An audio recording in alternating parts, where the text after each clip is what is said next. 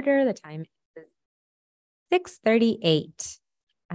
Linda, would you please take the roll? Yes. Chair Chisty? I am here. Trustee Green? Here. Trustee Chung? Present. Student Trustee Villalobos? Present. You have quorum.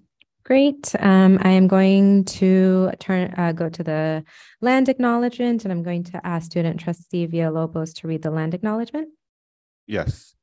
Land acknowledgement statement. We acknowledge that we are on the unceded ancestral homeland of the Ramaytush Ohlone, who are the original inhabitants of the San Francisco Peninsula.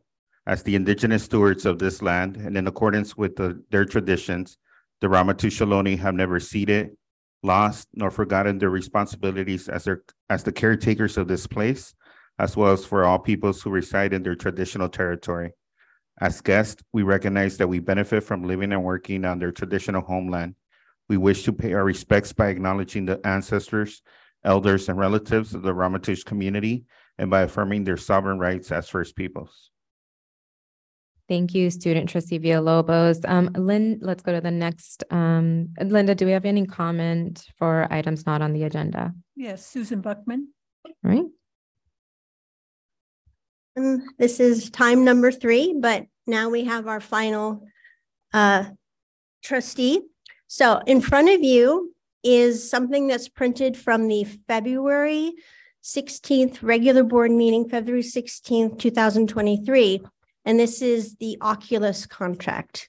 So this is actually an intent to renew a contract that was first made in 2019, renewed in 2021, and now attempting to renew in 2023. And you'll see that there are 2 items grouped together in orange.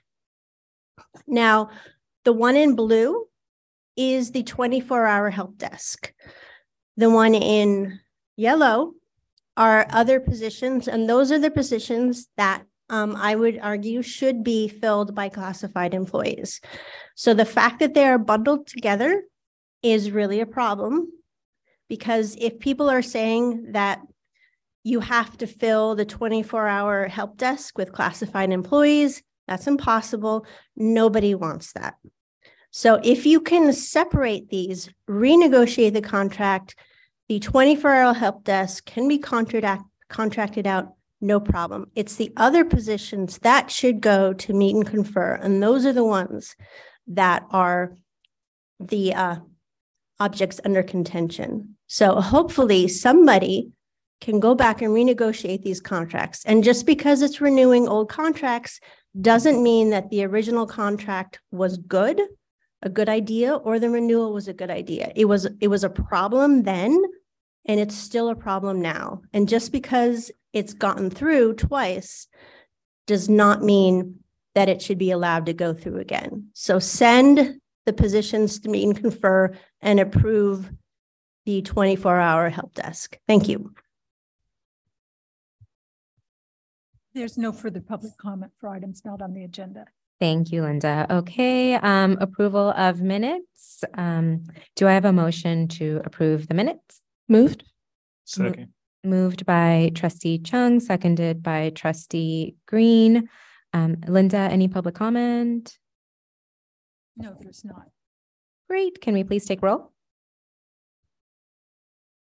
Chair Chisty, Student Trustee Villalobos, advisory vote. Aye. Chair Chisty. Aye. Trustee Green. Aye. Trustee Chung. Aye. The motion passes. Wonderful. Let's move it along to item 4A, which is, wait, this is a facilities master plan that's on there. It should be the faculty hiring procedure.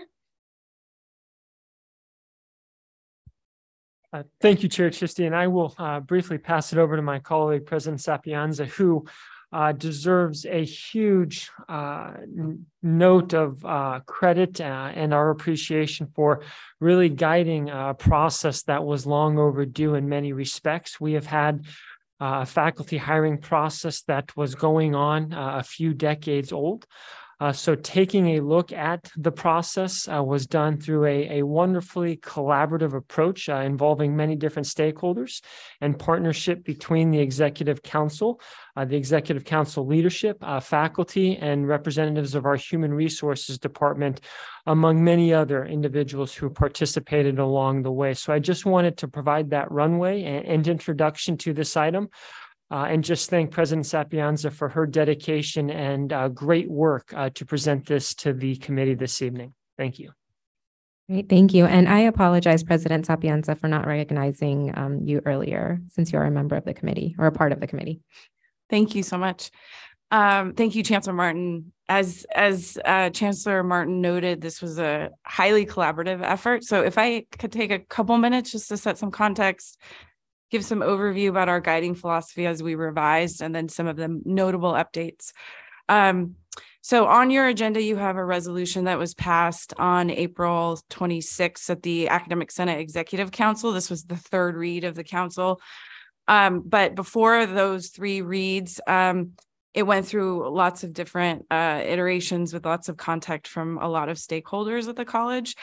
Really quickly, just to give an overview of what this faculty hiring document is, it's basically on paper and an agreement between the Academic Senate and the Board of Trustees. So, but in the spirit of the document, it's really the governing document over faculty hiring procedures and a collaboration between the Academic Senate, Human Resources, the Department Chairperson Council, the Equivalency Committee, the Faculty Position Allocation Committee, and really, and our AFT 2121 bargaining unit, and all those who contribute to the hiring of faculty, both part and full-time at the college.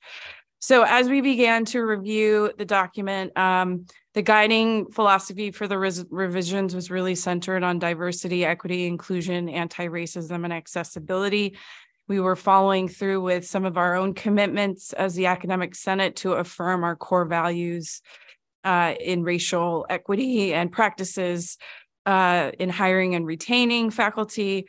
We updated, focused on accuracy on current practice and name changes. And ultimately, it was time. So this version that we revised, the original was last published in 1991. To give you a sense of how old that is, this is when we had two separate academic senates, one for credit and one for non-credit. This was also when Michael Jordan was at the peak of his career. And if you're not a basketball fan, go Dubs. Then imagine the same year when the World Wide Web was launched. So it's time. It was time. Process very quickly. We began tracking revision changes in June of last year.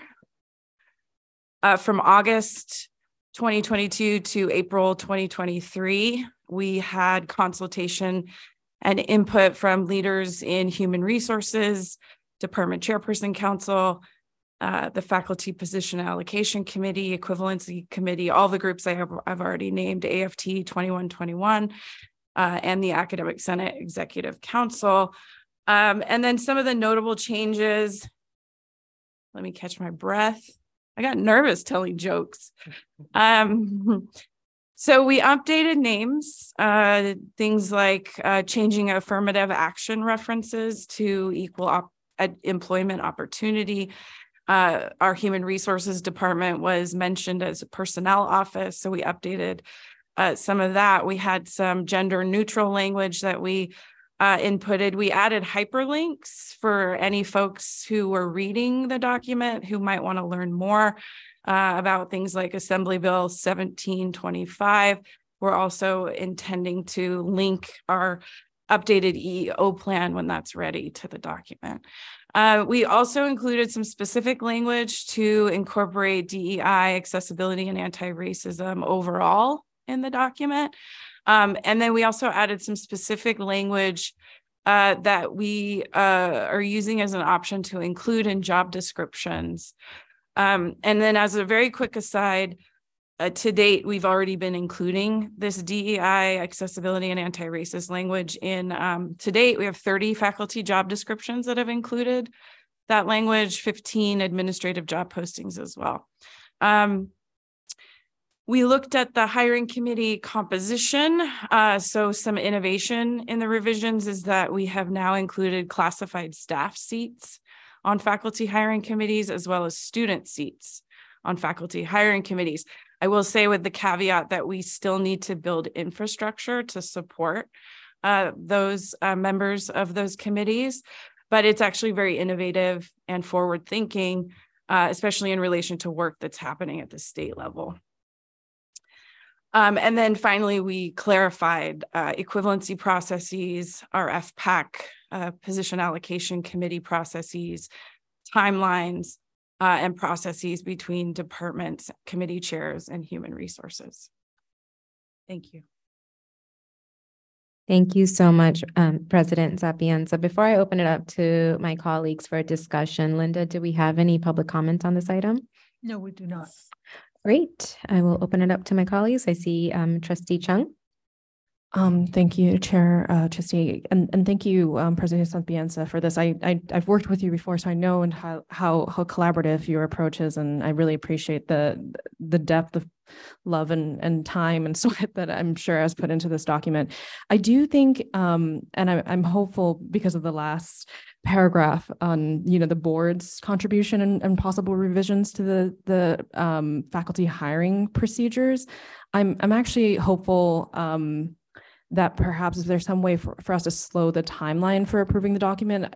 Just for an example, I think while cultural responsiveness is discussed in section 1, philosophy, and again in section 3, development of job announcements, there's no mention of how we measure this among applicants anywhere in the document. And so I'm hoping that we can actually really plug that in. Like, for example, I feel like the interview section is only 2 paragraphs long, and that's just reflecting on actually some of the data that we're going to go over later from the presentation from ABC Star. It's clear that at least from the small sample size that comes through, right, when the amount of individuals who apply is diverse, like it's still a diverse body that is able to continue forward, what it seems, for at least a handful of administrative positions that is in that report. But I'm hopeful that, we can really hold our institution to those values by really putting them down in black and white in that document.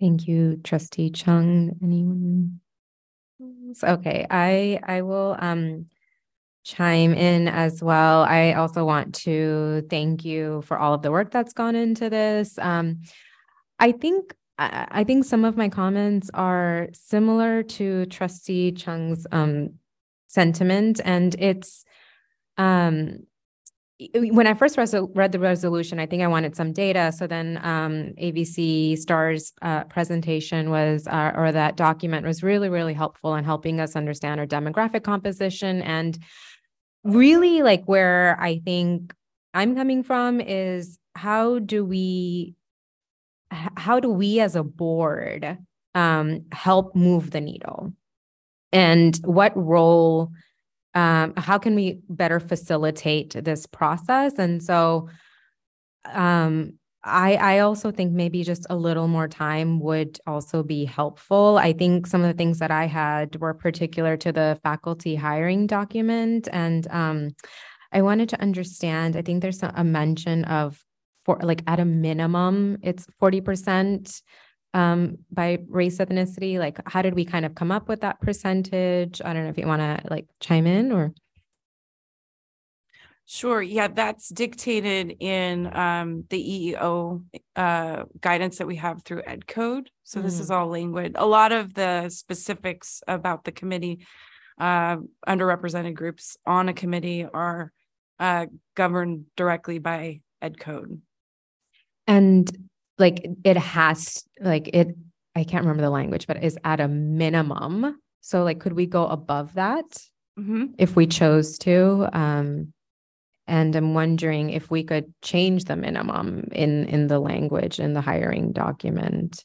Like, I don't know. I guess I'm trying to like kind of figure this out, but without like overstepping all of the hard work that's gone into it. But that's kind of where I was coming from when I was reviewing it and looking at it. Yeah, I think that this document is really geared to more the operations. It's meant to be a little bit general because so many of our departments require different approaches to hiring. But the basic composition of committees and the process that equivalency goes through, things like that, the things that are constant are really embedded here. I think there's also a difference between letter of the law and then really promising practices. Mm-hmm. And so, you know, there are some things in the works. I think we just received sort of unofficially received an EEO grant to continue the work that we've started here. So I'm really excited to get this feedback because this is something we can apply as we continue to work on other things with hiring. I think the other reality, at least with the specific composition of our hiring committees, is that we do put a disproportionate burden on our faculty of color to serve on these committees. So while we need representation, we also need training and work to so that all members, regardless of their lived experiences, are committed to diversity, equity, inclusion in their roles as hiring committee members. And that's also a part of some of the future work that we hope to do. So I don't know if that helps clarify, but I do appreciate the feedback. Thank you. And I think I was just also reading a report from the state chancellor's office about why have community colleges not moved the needle enough in terms of achieving diversity in faculty and staff. And I think there was some mention of something called cluster hiring. I haven't looked in, briefly read about it, but I don't know, is that something that would be vetted and then incorporated into the hiring document? Is this the space for it? Or I think procedurally, we're just hearing this item. And again, I don't know exactly how to weigh in this without not having to, I don't want to set anything back or hinder a process. Certainly, Chair Chistine, I think that this was intended to be a introductory presentation, and we'd be more than happy to bring it back, but also take it to hopefully the full board next week, pending agenda approval, where we could potentially prepare between now and then to respond directly to any questions that committee members may have. But this is certainly an opportunity for feedback and input, and not necessarily a definitive decision is not needed at this time. Okay. I see Trustee Green. You want to weigh in? Thank you. I have a couple questions. I'm looking at the part-time hiring procedure. And my first question, it says when a position is open, the position, it must be offered to individuals in the pool in order of ranking, following the full-time process. But in the full-time process, it says individuals aren't ranked until their interview. Can you explain that to me? Because I don't understand.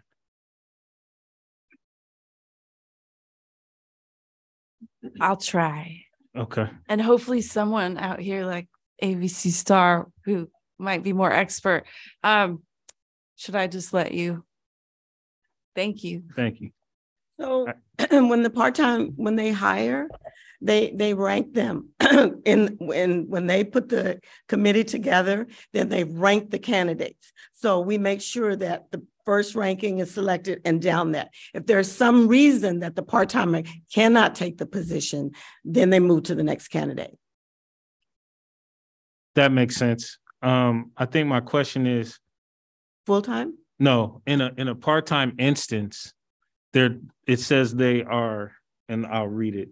When a position is open, the department chair must offer positions to individuals in the pool in order of their ranking. And I'm trying to figure out how you're ranked when you're in the pool. So first of all, we send out the job announcement. Mm-hmm. And so then when they interview all the candidates that applied for the part-time pool, then they rank them. Got it. And so then the department chair selects them by how they're ranked in that part-time pool.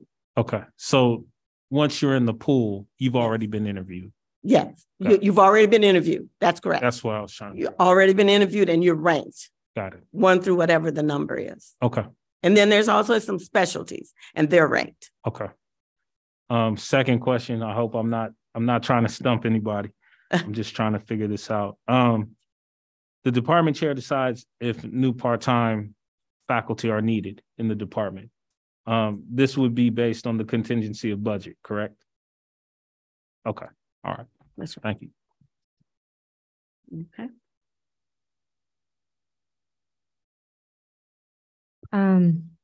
So I guess my question to my colleagues are, do we want to discuss this item further in committee, and as a result, would be amending, I think, the last resolved clause, or do we feel comfortable?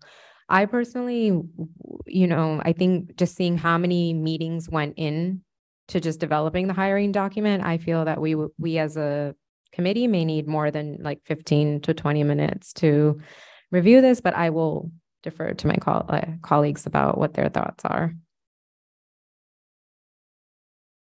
And Trustee Chung, I think in particular, you raised the issue, so.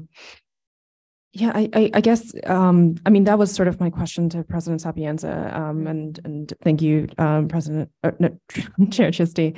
I think, because so much of this work, I feel like it's difficult to conduct this work during the board meetings when we have so many things that we need to pass. And this is sort of like the really nitty-gritty details of the wording and the languaging. And so I don't know if maybe a handful of trustees, right, 3 or less, can work with you or any of the other members of the Academic Senate who are working on this document, and for us to get down to brass tacks on.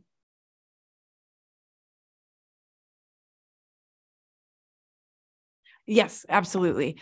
More than happy to convene with anybody who's interested.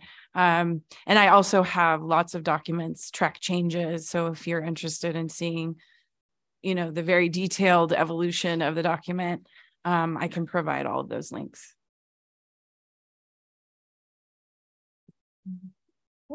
Okay, great. So we will revisit this item, and perhaps we can, less than 3 trustees can also collaborate with you and proposing some more feedback. And this item, I'm assuming, then will be heard again in Student Success and Policy Committee, SSP, and will not be going to the board on the May 18th. So I just want to make sure that everybody's clear and okay with that, and that doesn't hinder any processes.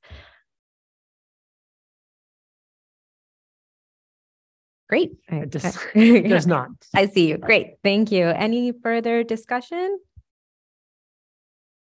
Yes.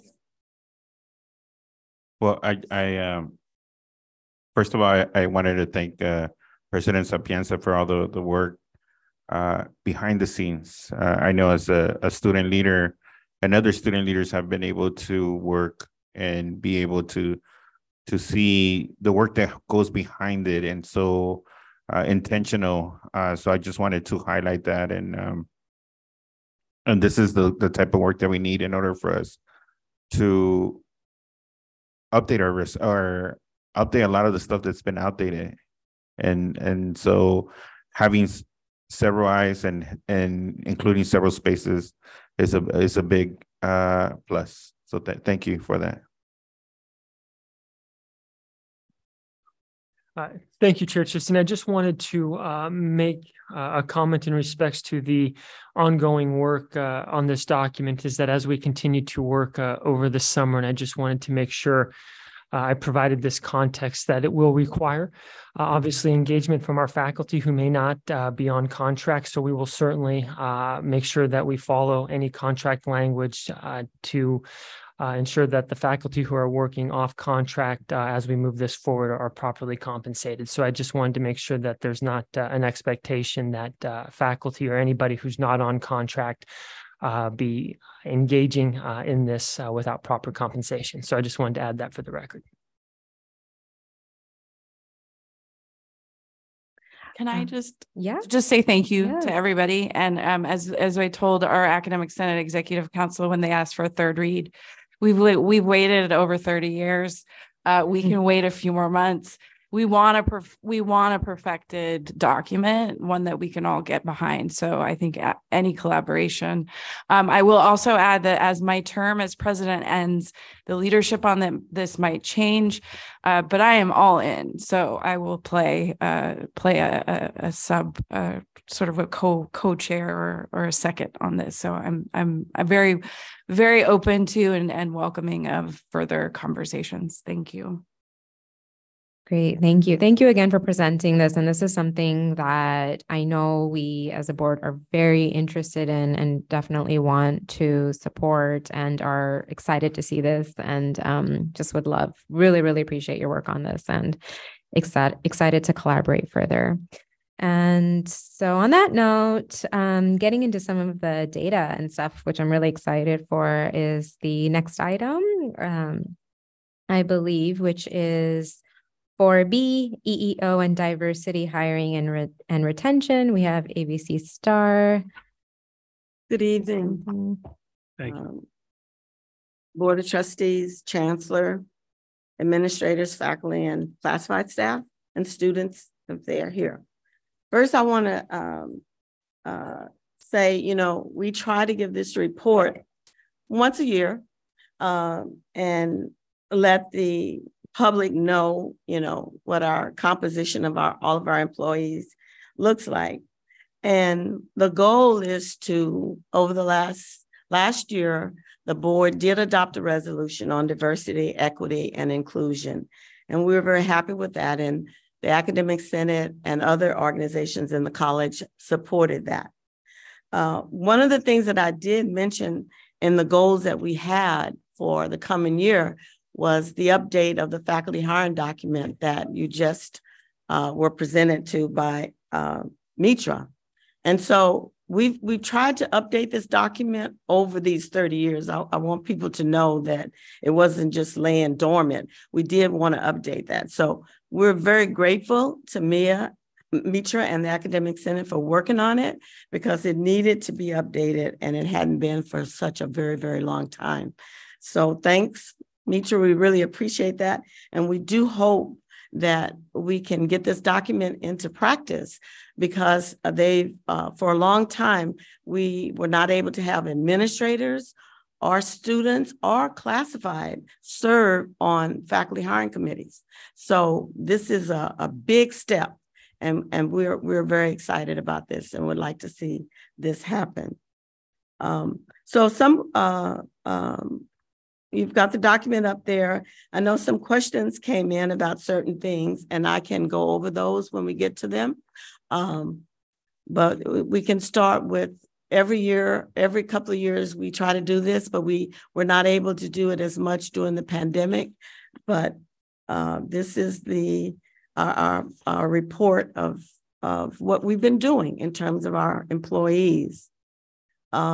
We did hire a dean for grants and resources this spring. So we're happy about that. And that person has been working with us and helping us. So where would you like for me to start? I don't want to go page by page, but if you have questions, I can answer them. Perhaps you could just kind of, for the public as well, perhaps we can kind of just go over the race ethnicity makeup of our administrators, faculty, full-time faculty, part-time faculty, or just kind of that table, just so that the public can hear the demographics and understand the demographics. Okay, let me get my glasses. Oh, okay. Yeah.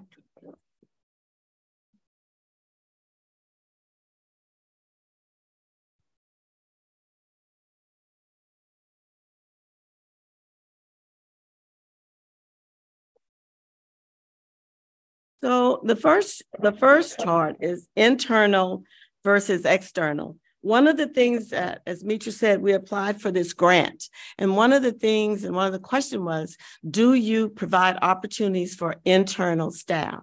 So we did this chart, the first one, here you go, this one. We did this chart so that we could show that we do give chances for our internal staff to be upgraded, classified and faculty. So that's that first chart there. That was one of the things that they asked for in the grant we applied for. And then if you look at the next one, full-time hires for 2021, 21, 22, 22, 23, this is just to show what happened over that time. Now, one of the questions that came into me was, what does recruitment versus settlement mean? And the question is, if employee works over 67% in six semesters, they will receive a full-time job. And that happened. And so 5 of those individuals received a permanent position. So that was the answer to that question. The next shows the part-time faculty, fall 20, and then spring 21. It just shows the hires we had during that period. And then it shows the part-time spring 21 and 22. And then it shows the part-time hires for fall 22. And then it shows the part-time hires from spring 23 as of March 31st, 23. And the next section is the classified hiring. We are much more diverse, as you can see, in terms of our classified hiring. We're able to recruit more diverse candidates. And then it shows classified full-time hires for 7/1/20 through 6/30/21. The next one is part-time hires, 7/1/20 to 6/30/21. And then position movement. Position movement is when there's an upgrade inside the college, when someone receives a higher position or moves to a lateral position. So that's what that means, position movement. And then for classified new hires, 7/1/21 through 6/30/22, that's the next one. And then full-time hires through 7/21 through 6/30/22. And then there's one big sheet that shows classified part-time hires, which it was one person. That's why you see that color there. And then we show the new hires from 7/1/21 to 6/30/22. And then the last one, next to the last, is classified 7/1/22 through 6/30/23. And this is what we've hired this year. And the very last one on that section is full-time classified data from 7/1/22 to 6/30/23. And then classified part-time from 6/30/23 to 7/1/22 to 6/30/23. And the last section is the movement that we've had from 7/1/22 to 6/30 to 7/1/23. And that's if they move from position to position. And that's, and then the next section was they ask about the screening. So if you look at this first sheet here, it will give you like a history of those sheets, Trustee, that you couldn't see. That's so small.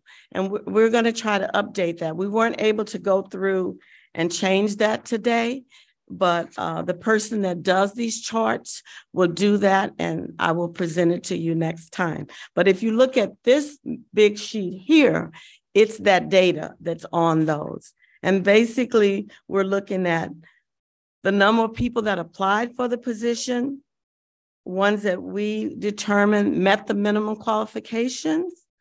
It's this one here, that one. And the one that met the qualifications. And then step 3, when the positions were given to the various committees. And then the next step is the first level interview, and then the hiring process, step 5, and then finally who was recommended for hire. And so that is all of those small ones that are so small that you can't see that well. But we will present that for you next time in a larger format. And then the next section is the composition of the screening committees. So we wanted to make sure you can see the compositions. Some people serve often and some people don't serve as much, but we try to make sure the committees are diverse. And then the last section is kind of like our employee data. That's what we look like today. And what I did try to show on this particular sheet is what we look like in 2017 and what we look like in 22. So it shows the difference of that. And then this particular sheet shows what we look like in 22 and what our student composition looks like in 22. And then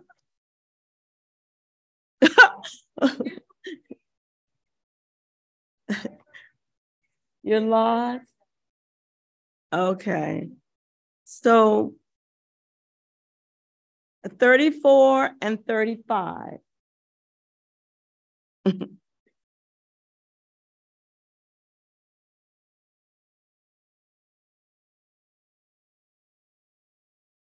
Uh, 34 and 35.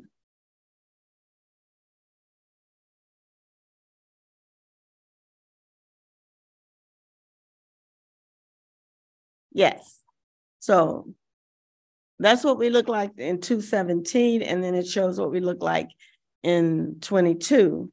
And then the next slide did a small comparison, what we look like in 22 and what our student population looks like today.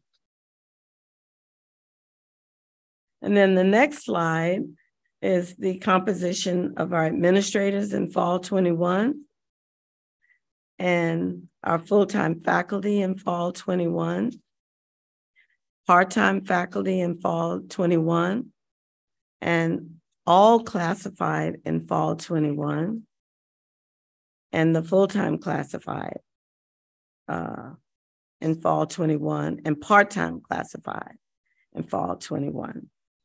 And then the last few slides are what our administrators look like in fall 22, what our full-time faculty looks like in fall 22, and the part-time faculty, classified, and then full-time classified and part-time classified. And what I tried to do at the very end is show where we recruit. These are the places that we recruit. And, you know, we do a lot on the community college registry. And then the last sheet is some of the things that we're trying to do. Establish and maintain a rich, diverse workforce in an ongoing process requiring continued institutionalized efforts, including establishing reporting measures and accountability by leadership to monitor equity goals and outcomes in hiring pools while in progress. A commitment to workforce enhancement, including working toward a welcoming campus environment, and put in place a mechanism for feedback, continuous feedback. Establishing a comprehensive diversity framework that promotes social justice and equity throughout the college. And these are some of the things that we've implemented. Hopefully, you just went over the improved hiring document that Mitra presented. We're hopeful to put that in practice in the fall. And then recruitment. We have recruited full-time faculty positions beginning early in the fall so that we have a chance to advertise widely and make sure we get very diverse pools. And HR will continue to work with departments in advertising, posting, making sure that we advertise where English professors or math professors and where diversity candidates look for those job announcements. That's what we want to do.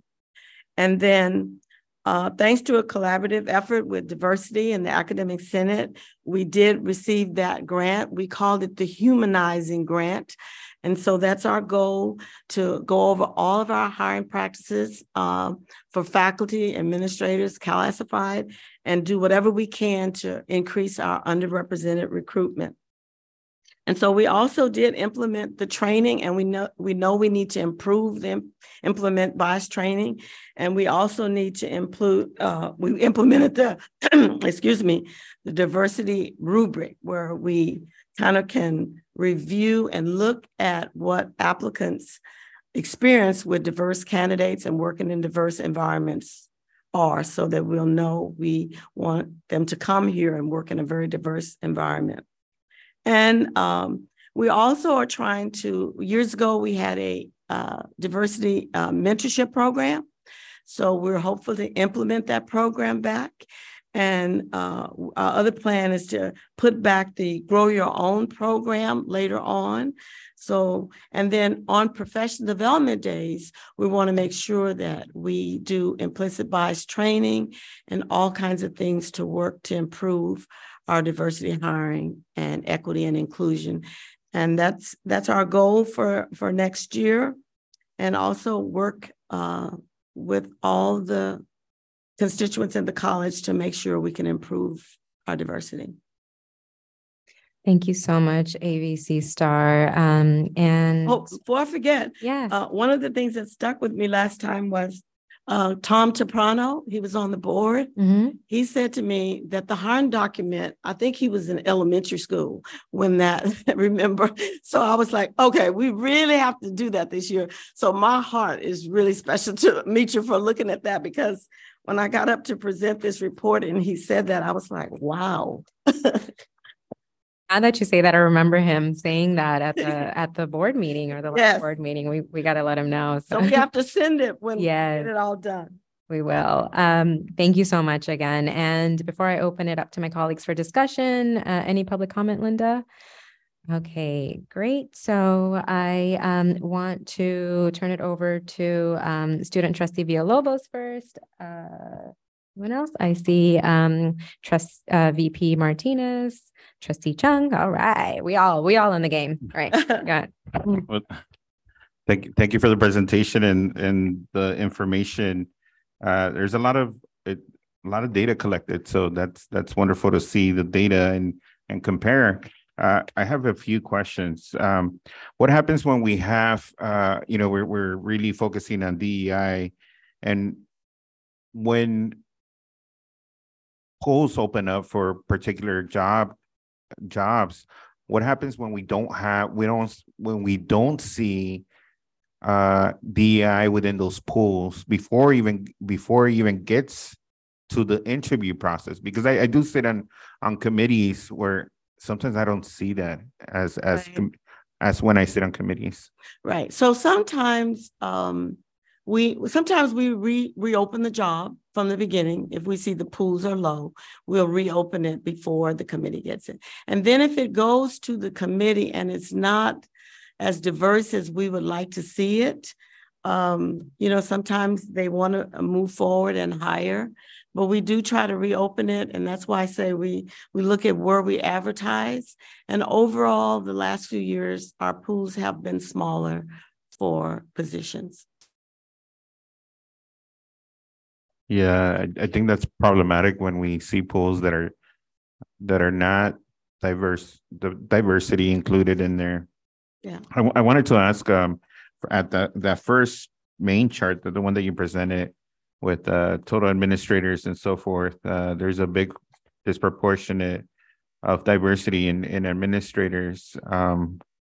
But my question was, as far as like Pacific Islander community, I see two sections that I don't know exactly how it's broken down in the Southeast Asian and the Asian categories. Yeah. So, but then tracing back to page 35, there is a clear difference from like Southeast Asian and Pacific Islander folks. So there's two categories.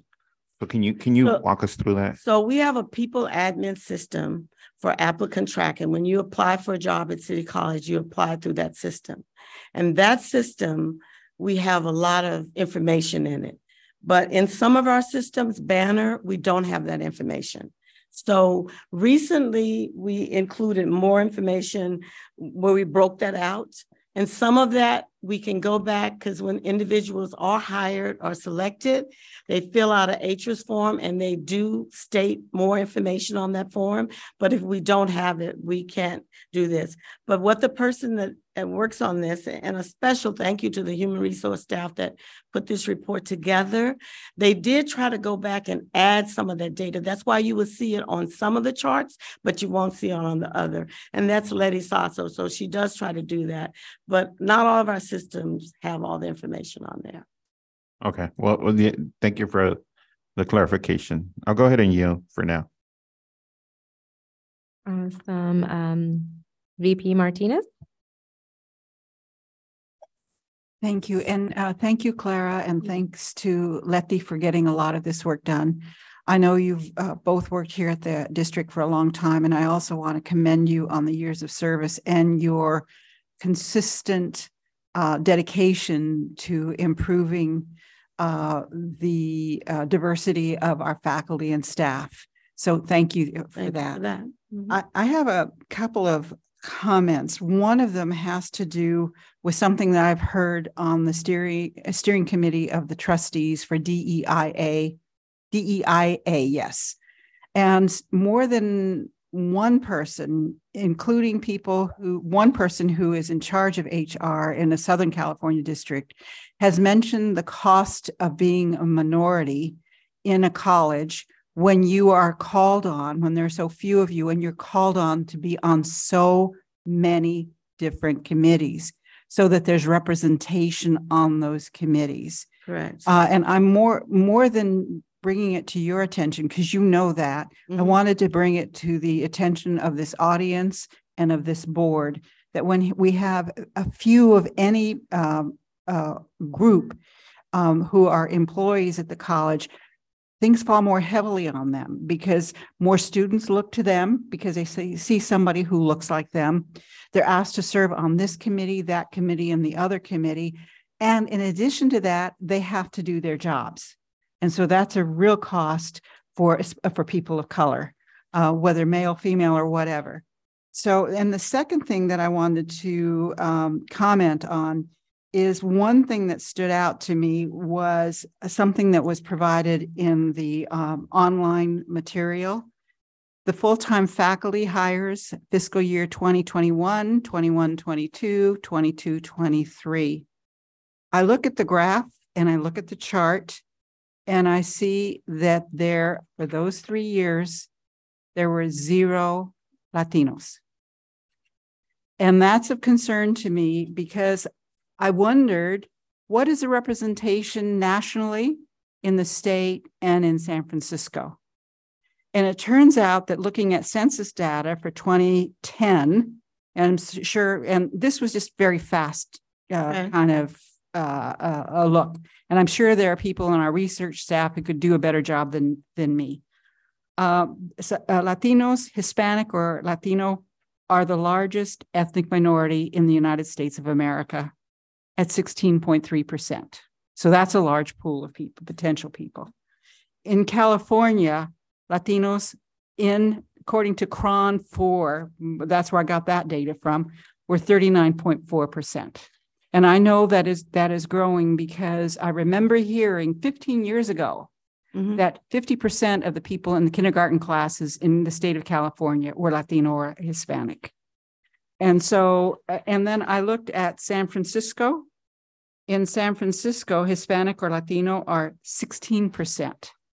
So in reflecting on this, I think that we need to do a better job for diversity overall, but I think this is one particular population that we really need to be aware of. I think the other small smaller populations we need to also be sensitive to. Hawaiian, Pacific Islanders, those populations, to make sure that they are represented in all levels at our campus because of the students who come to us. Mhm. The students, so much of the student success depends on seeing people who look like you. Last night, I had the privilege of attending the Puente reception Mhm. at Mission Campus. It was a scholarship awards, and almost all of the students mentioned the importance of the teachers and the counselor in that program. And I think if we looked to the students, we would broadly, we would hear that that's really important for all of our students. So I'm highlighting the Latinos here because that happens to be, I'm both Chicana, I'm mestiza, which means I'm both Latino and identify as indigenous. And so I bring this to our attention as an institution to say, we need to work on this as an institution. We can't point fingers at any one individual or any group of people. We need to make a commitment. So as a member of this board, I'm making that commitment to help in whatever way that I can as a board member or as an individual. But I would ask that the rest of our institution do that, especially where we have groups that are so severely underrepresented or who should be more represented among our ranks. So thank you. And I know, Clara, that you have been dedicated in that aim over the years, and it's not an easy job. So thank you very much for all you have done and are doing. Thank you. All right, thank you. And I just want to give trustees an update that we are at time, but if it's okay if we go a few minutes over. So hopefully I'm gonna just do acclamation by nods is okay. Great. Trustee Chung. Thank you, Chair Trustee, and thank you, ABC Star, for putting together this report. I remember the first time I saw this report was probably back in 2019 when I was part of the diversity committee in our PGC system, and so I've had some time to, and I know, right, this is only 3 years worth of data in here, and it's incredibly difficult to work with such a small data set, right? When it's only a handful of hires that you're looking at, and so. I think I want to start with, something that we all agree with is that, right, the systemic impact of racism and other systems of violence at play is very real. And it is a lot of hard work, right, trying to address that. So I want to acknowledge that is true. I think there's one layer of this is that, because I know as a board, we're trying to hold ourselves to this concept of building SMART goals, right? Specific, measurable, achievable, relevant, and time bound. And that's what the acronym stands for. And really, and for me, bridging in community organizing concepts, which is pairing these goals with strategies to achieve them. And I know that, some of these things we were able to already implement, right on the last 2 pages, but I'm hoping that, we can really build to that, where these goals are mapped out in that way. And we have strategies to line up how we're going to achieve that. And really, again, right, that time bound part is actually putting together specific numbers to try to reach that goal. But I think, a layer to this is also, right. And I feel like this is so indefinitely, this is so clear, right, from that one pie chart where it's just that one classified member who's a Filipino hire. Yeah. Is that these pie charts, I think it's useful if the person is looking carefully at the chart, but I think it can be very deceptive. And can maybe be taken out of context, right? If you don't look at the actual number. And so I'm actually hoping that maybe in the future, instead of a percentage, we see the number, right? The number, that individual number, right? The number, like it's one person there, right? Just so it doesn't get misconstrued. Because I think, right, I don't want these fallacies to one, paint the college in a way that is untrue, and also take away from the progress that we make as we go along. Because I think what we do know is that one, especially like when we look at like slides 44 through 55, right? They're really good snapshots of the current demographic makeup of each employee group and subgroup. And, you know, we can't expect, it is legally, it would be illegal because of labor contracts and labor laws, right? For us to see a dramatic change, you know, in 1 or 2 years, right? That's not possible, right? It's built in to protect seniority. What we do want to see is progress. And so I think the hope is that, you know, as we really put together data across the years and put in a timeline and strategies to achieve those goals, is we can actually see that progress. I think another thing for me is, I remember talking to former Academic Senate President Simon Hansen about this, and he mentioned that perhaps one of the issues is retention, right?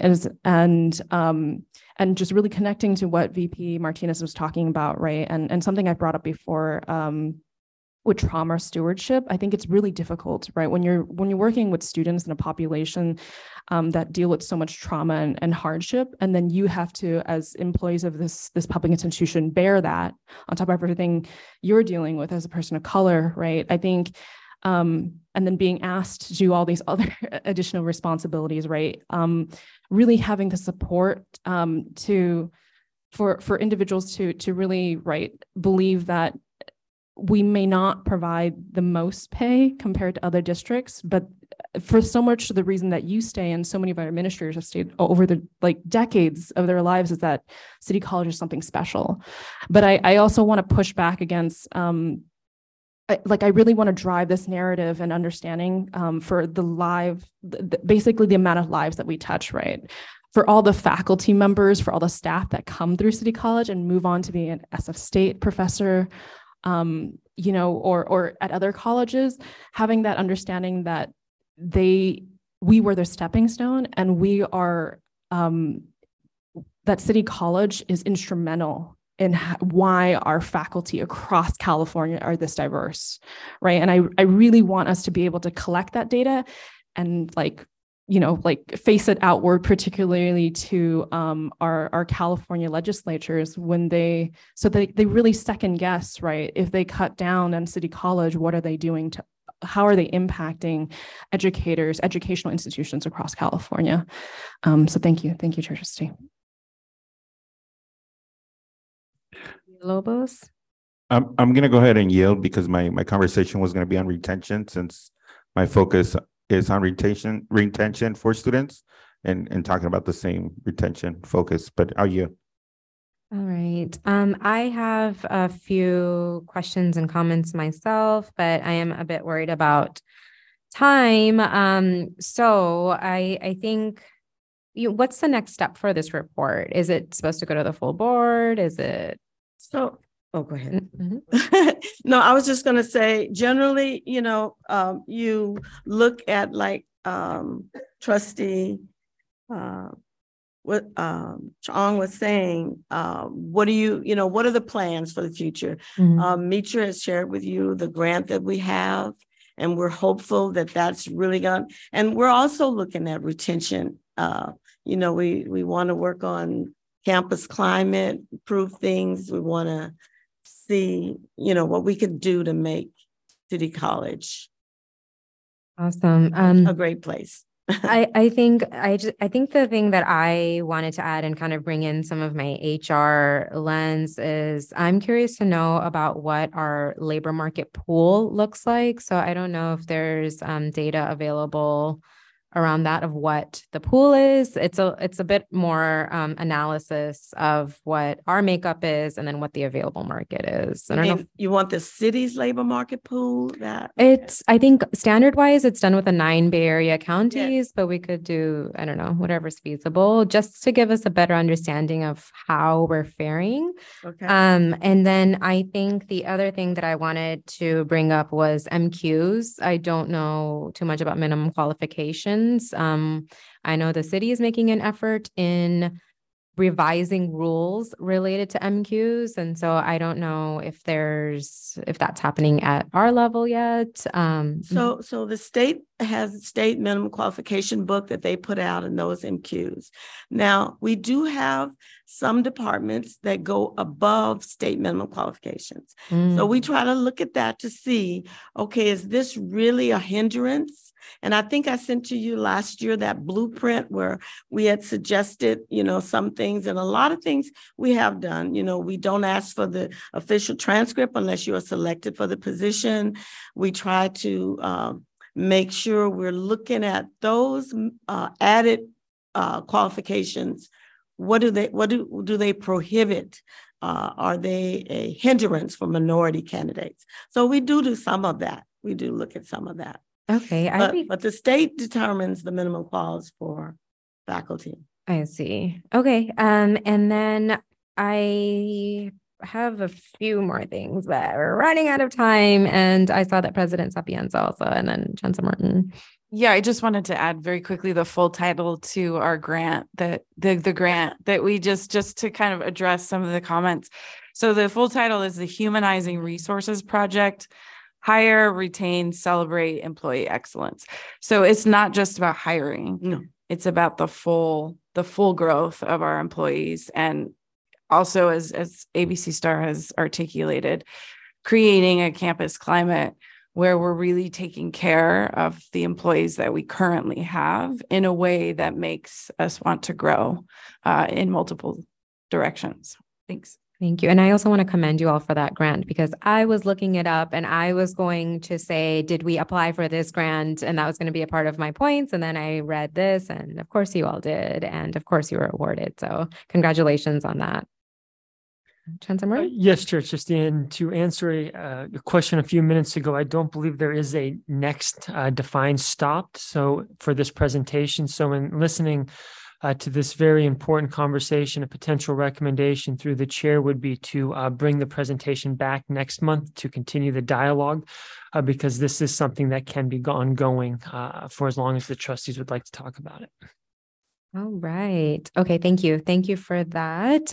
Yes, Vice President Martinez. I was just looking to see who from the board is in this committee, because it might be, we might want to consider bringing this to the full board and not just to a subcommittee, so that all of the board can hear the presentation.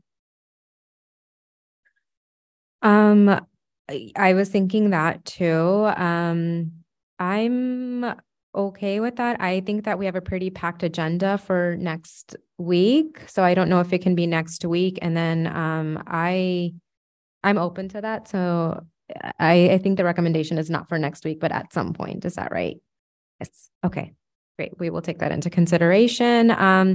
So Chancellor Martin, given that we are 10 minutes over, and I do see Kristen, I know you're probably here for the good old board policies, and I'm so sorry to have you all waiting. Do we need to table this item, or do you think we can, I don't know if we have substantive discussion on it. So if I may, Chair Chisti, these are policies that have gone through our governance process. They will, pending any concerns from the subcommittee this afternoon, go to the board next week for a full review and potential approval. We'd be happy to answer any questions, but we don't necessarily have a presentation, as we were just seeking any questions the subcommittee may have prior to requesting it for next week's full board agenda. Okay, so I am going to, thank you so much, ABC Star. So I am going to go ahead and call items 5A through C together, and just I guess I would invite Kristen to do a quick presentation, and just also want to prime board members that this item will be going to the full board next week in the interest of time. Thank you and good evening. I think that the agenda items are pretty self-explanatory, but I'm certainly happy to take any questions that you have. Essentially, as you know, we've been going through pretty extensive review of our board policies and administrative procedures.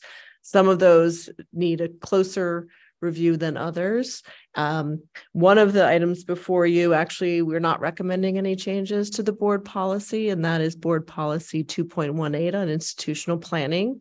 What you have is a revised administrative procedure that accompanies that, but we nonetheless would like you to reaffirm that.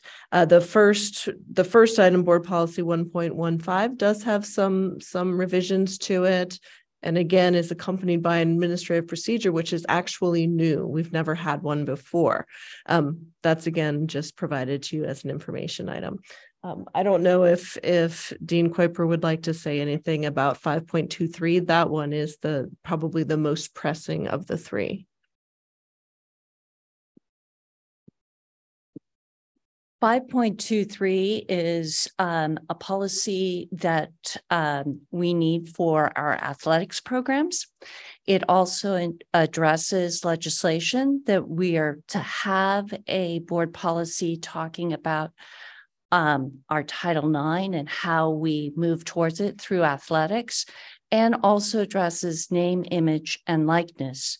We're supposed to have a policy on that, and the legislation actually mandated that we have that a year and a half ago as a board policy and administrative procedure. Thank you so much. And I apologize that this item was so late. We should have actually put it earlier. So that's a growth experience for me, learning experience. But thank you so much for all of your work on this. Linda, do we have any public comment? Okay. Any really, really quick comments? Really quick. I just want to ask, I'll make this really quick. The ask is for board policy 1.15. I noticed that there's a 10+1 mention for academic senate. I would like to add an additional language to include the students' input, the 9+1 rights. So the suggestion is, right, the standard review process allows for participatory governance, standing committees input where applicable, and constituents input. And then I would recommend, if we could, like the double dash, particularly student input as codified by student 9+1 rights, and through the understanding that almost all board policies and administrative procedures have a direct and or indirect impact on students. And then double dash again. That's my recommendation. I'll write that to you in an email so you don't have to. Thank you. And then if I may take it in a group, and with regards to BP and AP 5.23, I'm actually really concerned, even though it's under Title IX and we're in California. Actually, I read into the CCCAA bylaws, and I actually found that it was actually kind of troublingly pseudoscientific, invasive, and kind of hormone therapy obsessed about transgender athletes having to undergo hormone therapy for a period of time in order for them to play in the gender that they were not assigned in birth at, which I found incredibly homophobic and transphobic. So incredibly transphobic. And I think my hope is actually that I know that there were quotes about specific subsections, but because of how transphobic it is, I'm actually wondering if we can be a little bit more broad, knowing that these bylaws can potentially change, because I actually want to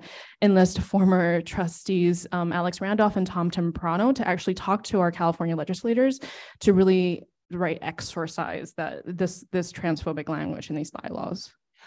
Yes, we saw this too, and our representatives to this body have been trying to get that language changed. But I guess my ask is that instead of going into that detail at our board policy where we have to go circle back and change that, can we just simply say that we're going to abide by these CCCAA bylaws and not go into those details within our board policies?